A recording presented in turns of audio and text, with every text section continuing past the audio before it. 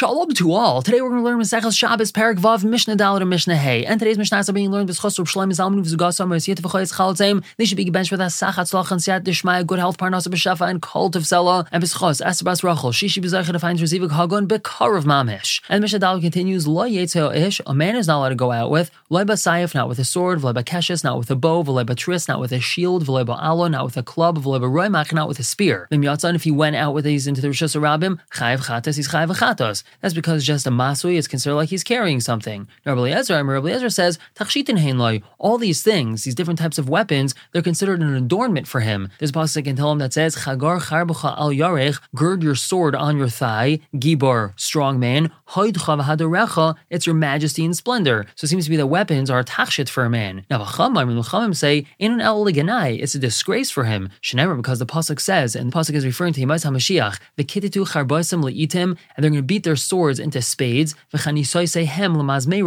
their spears into shears. A nation will not lift a sword to the other, and they will not learn war anymore. So we see that really weapons are not a good thing, and they're not an adornment for a person. Therefore, according to the Chachamim, a person goes down to the Rishus Harabim with his weapon, he would be chayav achatos. Mishnah continues, biris, a garter, tahira is tahar, it cannot be makabel toma, v'yaitzim ba b'Shabbos, and one is allowed to go out with it on Shabbos. Now, what is a garter? So this is some sort of contraption which was used to hold up women's stockings. The reason why it's tahar, meaning it can't be makabel toma, is because number one, it's not a tachshit, it's not an adornment of sorts, and number two, it's not considered a beged. It's only meant to help the beged stay up. It's meant to prevent the socks from falling down, but it itself is not a beged. So that's why it's not makabel toma. And a woman's allowed to go out with it on Shabbos because she's definitely not going to take it off. If she does, then her legs are going to be seen. However, kivalim, chains which connect two garters to mayin, those could be makabel toma, ve'ein yotzim behem b'Shabbos, and one is not allowed to go with it on Shabbos. These chains connected the garters,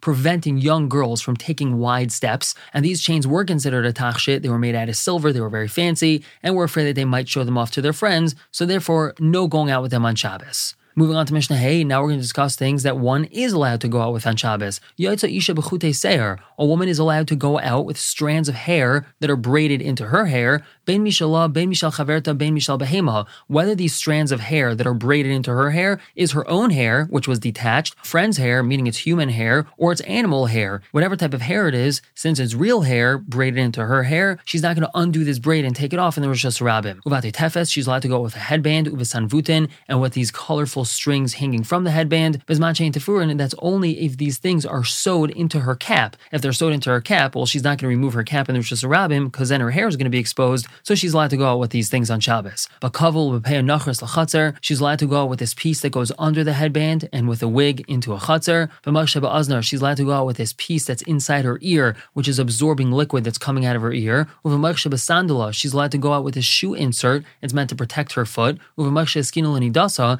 and she's allowed to go out with this cloth or this pad that she has because she's a nida. It's absorbing everything that's coming out of her body. Ubepilpil, she could go out with peppercorn that's in her mouth. This is meant to prevent bad breath. Ubegager melach, and with a piece of salt which is in her mouth that helps her with toothaches. Ubechol davar shetitin l'seich pia, she's allowed to go out with anything that was placed in her mouth. Ubevad shalei titin l'chatchila b'Shabbos, that's as long as she doesn't put it into her mouth on Shabbos. If it was in her mouth before Shabbos, she's allowed to go out with it on Shabbos. But on Shabbos, she's not allowed to put it into her mouth. That's because we're afraid people are going to suspect that the reason why she put it in her mouth on Shabbos is so that she could carry it from this place to that place. And by the same token, v'im nafal, if it fell out of her mouth on Shabbos, loy tachzir, she's not allowed to put it back in. Lastly, the Mishnah tells us, shein toy teves, a false tooth, v'shein shel zahav, and a golden tooth, meaning a golden cap over a tooth which decayed, Rav Meir matir v'chacham isrim. Rav Meir says she's allowed to go out with it on Shabbos. That's because she's going to be embarrassed to remove it, whereas the chachamim say that it's also for her to go out with it. That's because since this tooth is clearly different from her other teeth, she might be embarrassed that she has this tooth, and she might take it out of her mouth and carry it Dalet Amos in the Rishus Harabim. We're going to stop here for the day. Pick up tomorrow with Mishnah Vav and Zayin. For now, everyone should have a wonderful day.